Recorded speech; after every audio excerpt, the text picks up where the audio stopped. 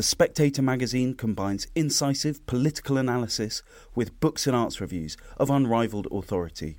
Subscribe today for just £12 and receive a 12-week subscription in print and online, plus a £20 Amazon gift voucher, absolutely free. Go to spectator.co.uk/voucher. Hello and welcome to Women with Balls, where I, Katy Balls, speak to today's trailblazers. My guest today is the Managing Director of Daytime Television at ITV. She controls the 7.5 hours of morning flagship shows, Good Morning Britain, Lorraine, This Morning and Loose Women. In this department she manages over 400 people. Over lockdown, ITV's daytime viewing figures hit an 11-year high and peaked at 1.8 million in December 2020. The talent on these shows have often gone on to become celebrities in and of themselves, and with that, they have brought controversy. Household names include Holly Willoughby and Phil Schofield, along with Susanna Reid, who often clashed with co-host Piers Morgan. Morgan famously went viral last year after storming out the ITV studios after a disagreement about Prince Harry and Meghan Markle. Behind the scenes for all of this was my guest today, Emma Gormley. So Emma, thank you very much for coming on the podcast today and also for being here in person, which we always enjoy. To begin, would you describe yours as a happy childhood? And if not, how would you describe it? Oh, well, very nice to be here, Katy, and thank you for inviting me. Yeah, I had a really happy childhood. I come from a really normal family, but really, really happy. Not Mary Poppins, but a great family and a very close family. So that's really, really important in my life. My dad, who is now 82, was the first person to buy his house, which he still lives in, which is our family home. My mum was a nurse and worked for the NHS for 50 years. Unfortunately, she's no longer with us, but both really, really hard-working parents, really instilled that into the three of us. I'm one of three. I have an older sister and I have a twin brother who's 10 minutes older. And my poor mum didn't know she was having us until the day before, because I'm mature enough that there weren't scans in those days, so they didn't know I was hiding behind my brother. Oh my God, what a surprise. Yeah, I think it was quite shocking and quite unusual in those days, sort of pre-fertility treatment and things. So I think, as a twin, it was really, there was obviously something in the water that year, because there were 4 sets of twins in our class. So there was something going on. So did you and your fellow twin have much of a sibling rivalry growing up? Did you have similar interests? No, not at all. Completely different. We've spent our lives, and still do actually, and we're really close. And my sister, the three of us are super close actually. We speak most days actually on our family WhatsApp. And my brother was very sort of sciencey. He ended up doing a chemistry degree. That is not my strength. And, I'm in the more English arty creative side. But, so very different, not much rivalry, had very different, he wasn't particularly sporty, I was.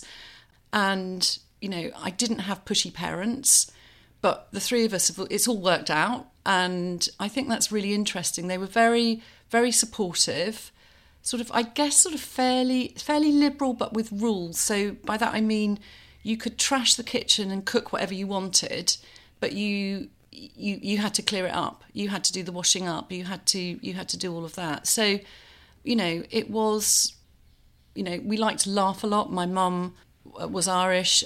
We had, she was very warm, very friendly, very jovial.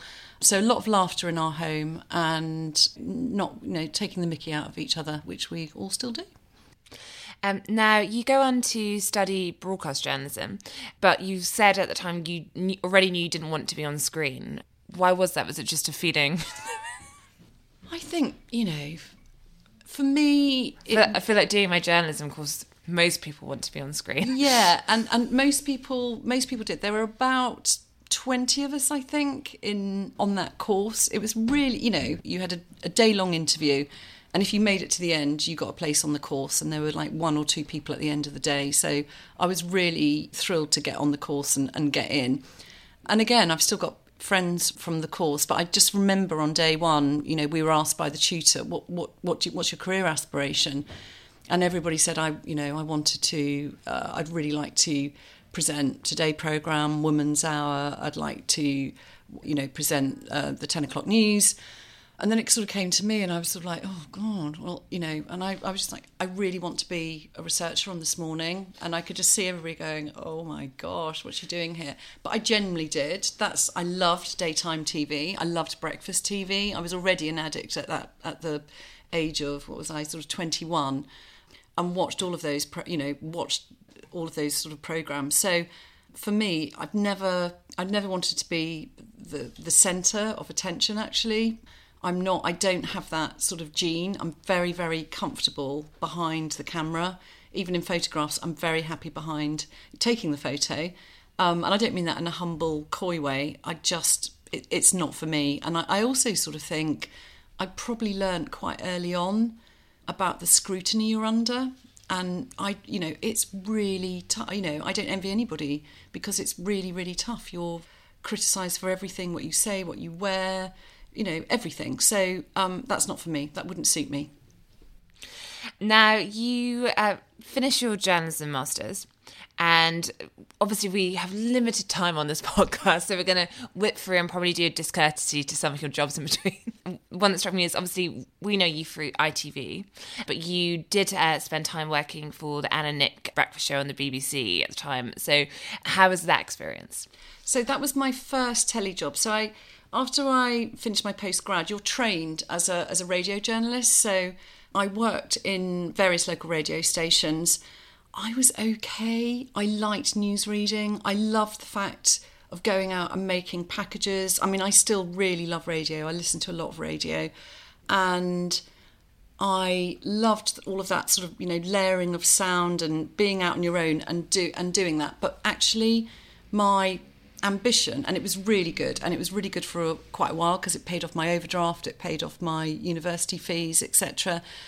But it wasn't where I wanted to land. I didn't want to present a radio programme. I didn't want to then go on to present regional news.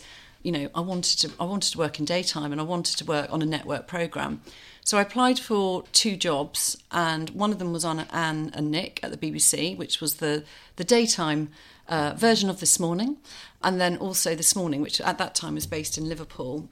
And I got the gig as a trainee researcher on Anne and Nick, which was brilliant. And then a week later, it's quite ironic, I got an offer to work on This Morning, which obviously now I'm responsible for, but I never actually worked on it. So given that was your ambition at the start of your course, were you a bit like, that one should have come first? Yeah, it was, but I was just so thrilled to just be in this world, and, I met amazing people and such a training ground, working in live television, and particularly as a trainee researcher, it can go very wrong. And I worked with brilliant people, great journalists, and, just a really, really interesting experience. And also, again, like any of the programmes we do, there's so much airtime to fill, so you're always under pressure to keep coming up with ideas. It's all about our currency as ideas. So that's what we thought, that's what we think about, and that's what, I learned at a very, very early age. It's coming into a morning meeting with lots of ideas. It's thinking how that can translate on screen. And I still get a thrill. I still try and send sneaky ideas to the editors if I've seen something and I think this person would be good, or can we do this? So I think they humour me sometimes. Just to make people on this podcast feel good about themselves, did you have any disasters early on in your career? Because I remember doing work experience in some of these places and friends who went to, these big TV shows. And we had Katy on from obviously, and she was a researcher on the Today programme for a bit. At a time when Rod Liddell was an editor, and I think they had ups but also downs. So I just wonder, was any day when you kind of suggested an idea and it turns out you've misunderstood something? Or oh my gosh, I think what you learn at that level is, it's so painful. So if you work on one of those shows, you work on a day team. If you're the trainee researcher, you're always probably working at a higher level, and just basics you don't know because you don't know. You may not have taken somebody to sound. They might not be mic'd. They're sitting in front of the talent. They're wearing something really stroby because you don't know the rules. That herringbone doesn't look right on screen. God, so many. And that's in all honesty, that's what, obviously you have producers that capture that, but that's sort of part of the fun, that you don't know, but you learn all of it, and you learn by really hard mistakes, by not booking the car at the right time, and actually then sort of paying the price for that, either on air or off air afterwards in the debrief. So, oh my God, loads of things. Now, you then moved to GMTV. How is the move from BBC to GMTV, and obviously a different bracket? So again, what I said earlier, I loved breakfast television, and GMTV was this, tabloid breakfast programme. It was riding high.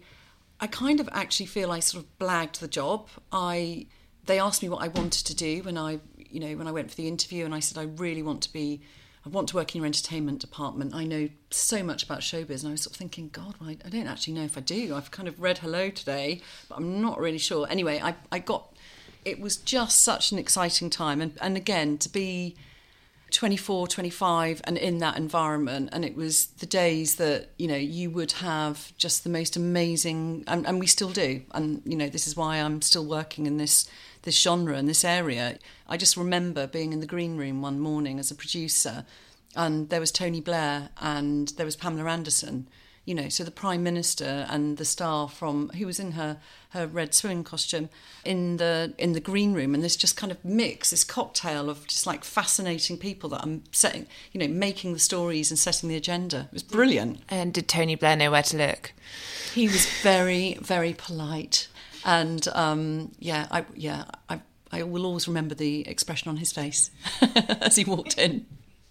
Now, you, one of your first kind of very senior jobs as editor of Lorraine. So I suppose we'll talk through what your current job involves, but what does it being editor of a programme like that mean? Are you basically on the line for any mistake, or is it what time do you have to get up? If something goes wrong, do you get the call? As an editor of a show like Lorraine, you are... Of course, the show is your responsibility. You have somebody like me that's over you and you refer to.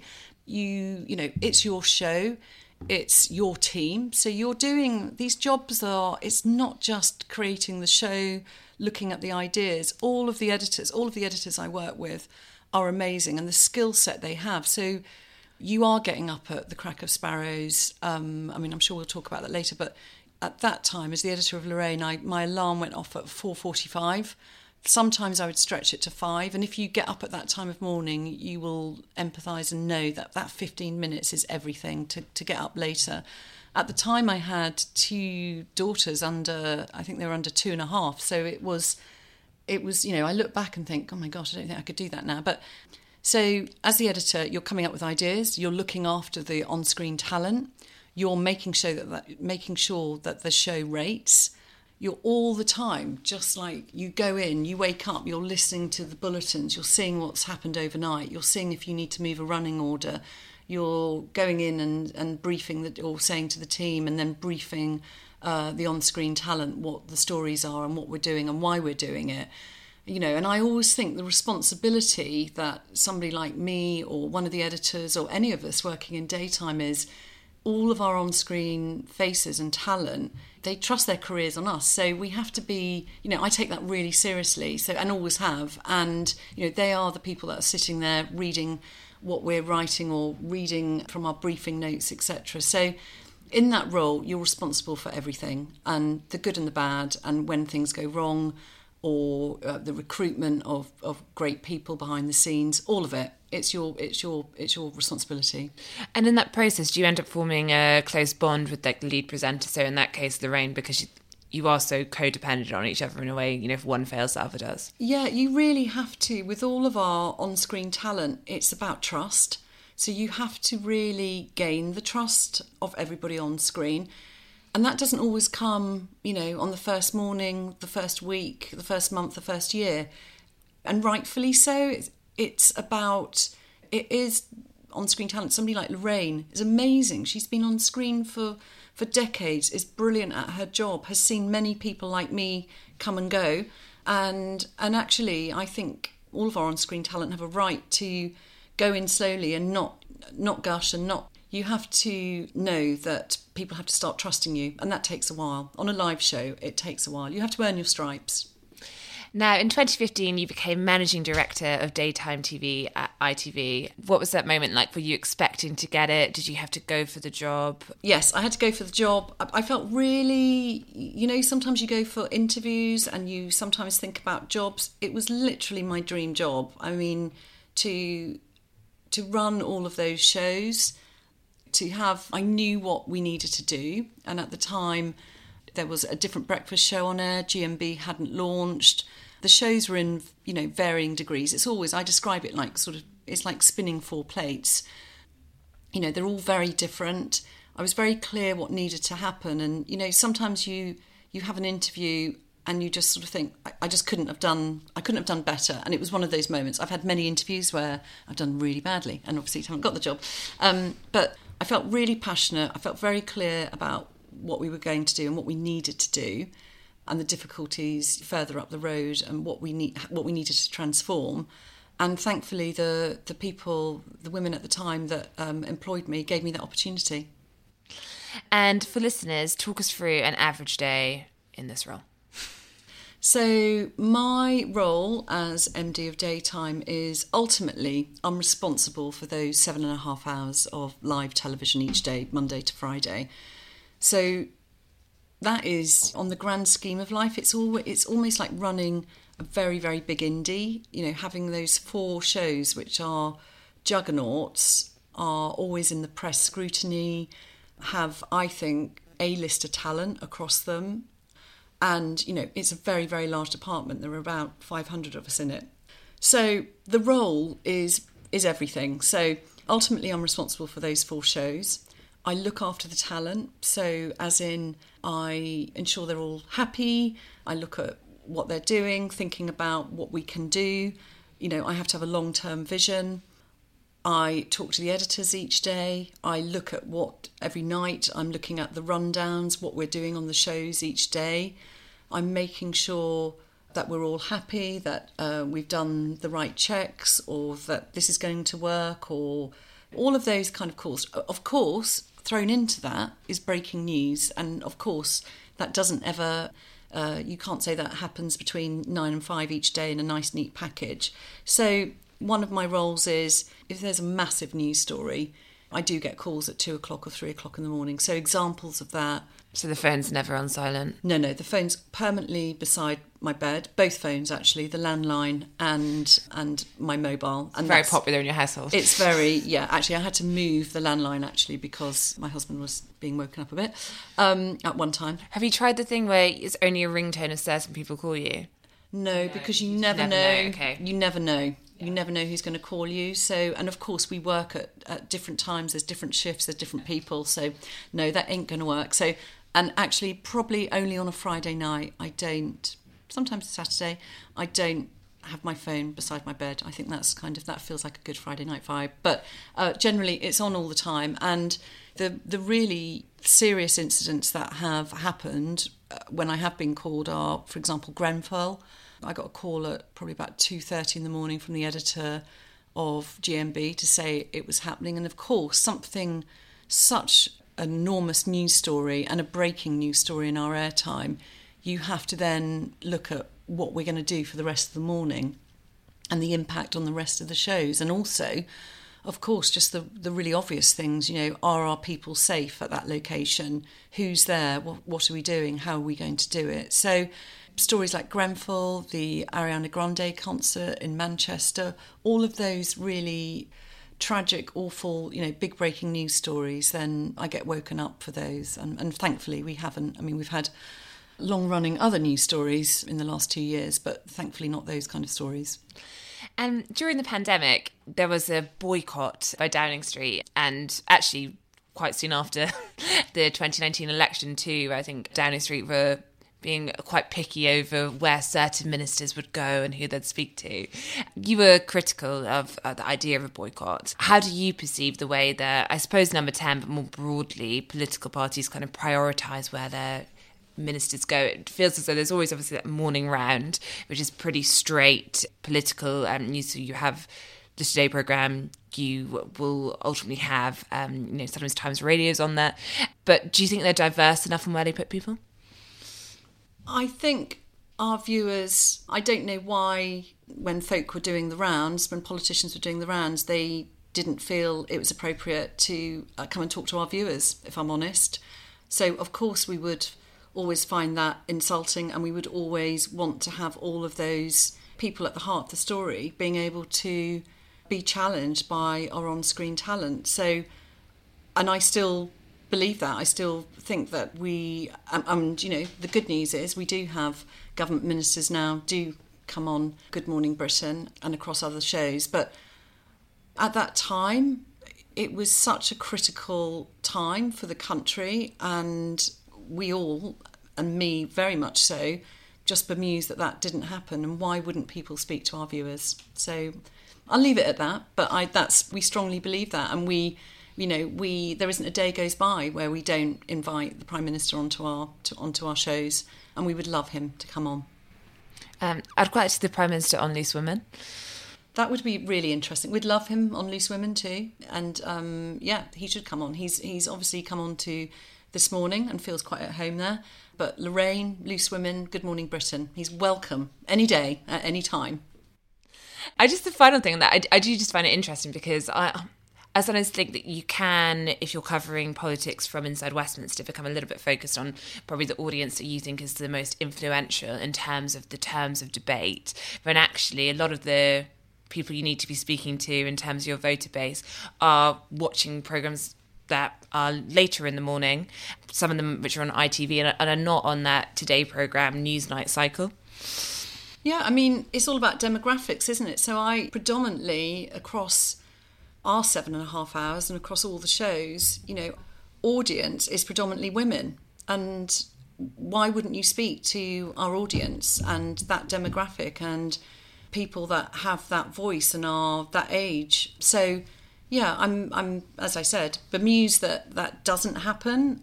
We are a tabloid audience, I guess, and our audience is predominantly women. And, particularly during those COVID months, weeks, now into years, that's a critical audience to meet and to talk to and to discuss health with. And I would imagine if you've got key messaging, that's what you want to do.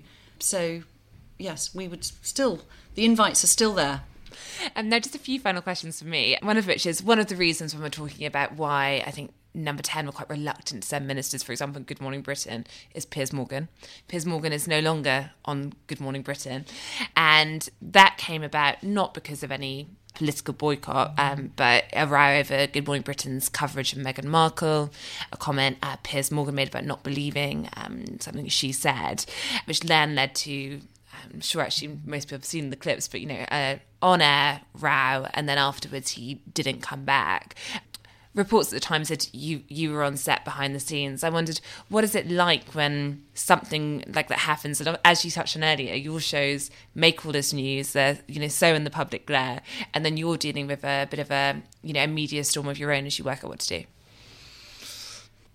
Well, we're always, I would say the shows are always very noisy. We want to be. There is my ambition isn't to make vanilla television. You want something with a strong flavour. Piers was that strong flavour for 5 years, and we really enjoyed having him. We really enjoyed working with him. He's such a force, a fantastic journalist. And in my world, there are eras of breakfast television. We've talked about some of them earlier, and Piers decided to go, and we've moved on, and that was March, and now we're November, and I'm sure I'll always be asked about it. And I think we had a really, really good time with Piers, and it was, an exceptional era, and we will have great eras as well to come. But we're still there. We're still doing a brilliant job. We've still got amazing on-screen talent, amazing journalists, and we, certainly from my perspective, I have a really good relationship with Piers, and I know he's going to be fantastic in his new role, which he's announced. Yes, so I was going to say, you're talking about new eras and how obviously the industry changes. So we have a situation where I suppose News UK is launching their own channel, which will have Piers Morgan. There's GB News, which has had some bumps in the road, I think it's fair to say, but is still going. Does this new competition in the TV sector affect you particularly? I think it's obviously quite hard for a startup, these new channels, but does it, factor into your plans when you're thinking about how you're going to run your shows? So, I mean, the first thing I'd say is all of these, GB News, what's happening, News Corp, I think it's really great. I think it creates jobs in live television. It creates jobs for journalists.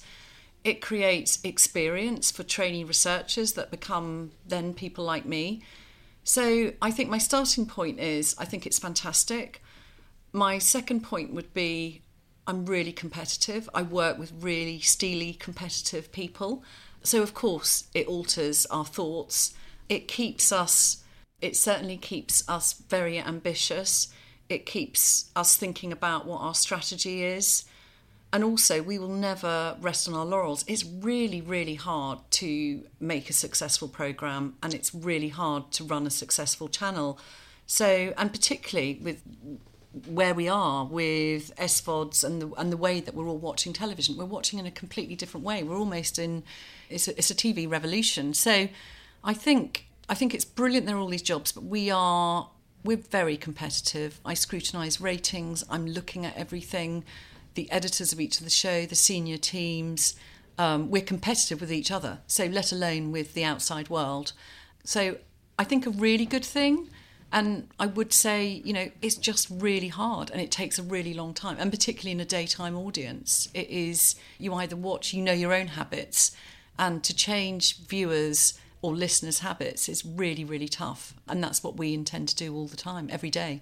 We hear a lot about on demand, but do you find the daytime audience is still much more likely to watch things live than this Netflix model we see more with some of these kind of other programmes? Yeah, I think certainly in our world, it's what a breakfast show, what you're waking up to. You want to have news. You want to hear what's going on. Our viewers are doing very different things at the time of day as well. So obviously in Good Morning Britain, people are, and it was different during COVID, and now we're all getting back. We're all getting the kids and feeding them and getting them out the door and looking for PE kits and things. So you're not sitting down and watching as you were. So, and as I say, Lorraine is a bit more kind of, you perhaps have a bit, it's a bit more me time as a woman where you can, possibly, hopefully sit down with a cup of coffee. And then this morning is, it's 2.5 hours. It's a juggernaut. We would love everybody to watch the 2.5 hours and a lot of people do. But we also, there are some segments that people really want to watch and others that they'll come back to. And then Loose Women is a real, we want that to be a real sort of laugh at lunchtime, as well as kind of just different opinions, just different female opinions. So I think in our world, in live TV, the audience is very, very much there. But I would never be complacent. It's really hard. It gets harder. It gets harder each year. And I feel really, really proud that our shows are, up year on year. We're up at the highest point in a decade. So I think that's an amazing place to be. But we need to stay there, and that's that's my job. Now, just a final question is one we ask everyone on this podcast, which is, what is the worst advice you've ever been given, which could have been in the course of your career or as growing up? Oh my gosh, so many pieces of advice. Absolute worst. Well, I think one that is just it makes me laugh still, and it is you can fix it in the edit. So when you are the trainee researcher or when you're going out on shoots and you're filming something and you have no idea, and in our worlds you have to always appear quite confident, don't you, and that you know what you're doing, and you're not necessarily taught how to make a film or what works and what doesn't, and you come back sometimes with a tangle of mess, and there's I always just sort of think, previous more senior people above me at times said, don't worry, you can fix it in the edit, and you can't. If you haven't got the basics, if you haven't got the soundbite, if you haven't got the shot, you're screwed. So that just always makes me laugh, because you can't, and I still hear it, and I just sort of think, oh gosh, that shows no experience. And I'm pleased to say we won't need to fix this in the edit. So thank you very much for coming on today, Em. Thank you.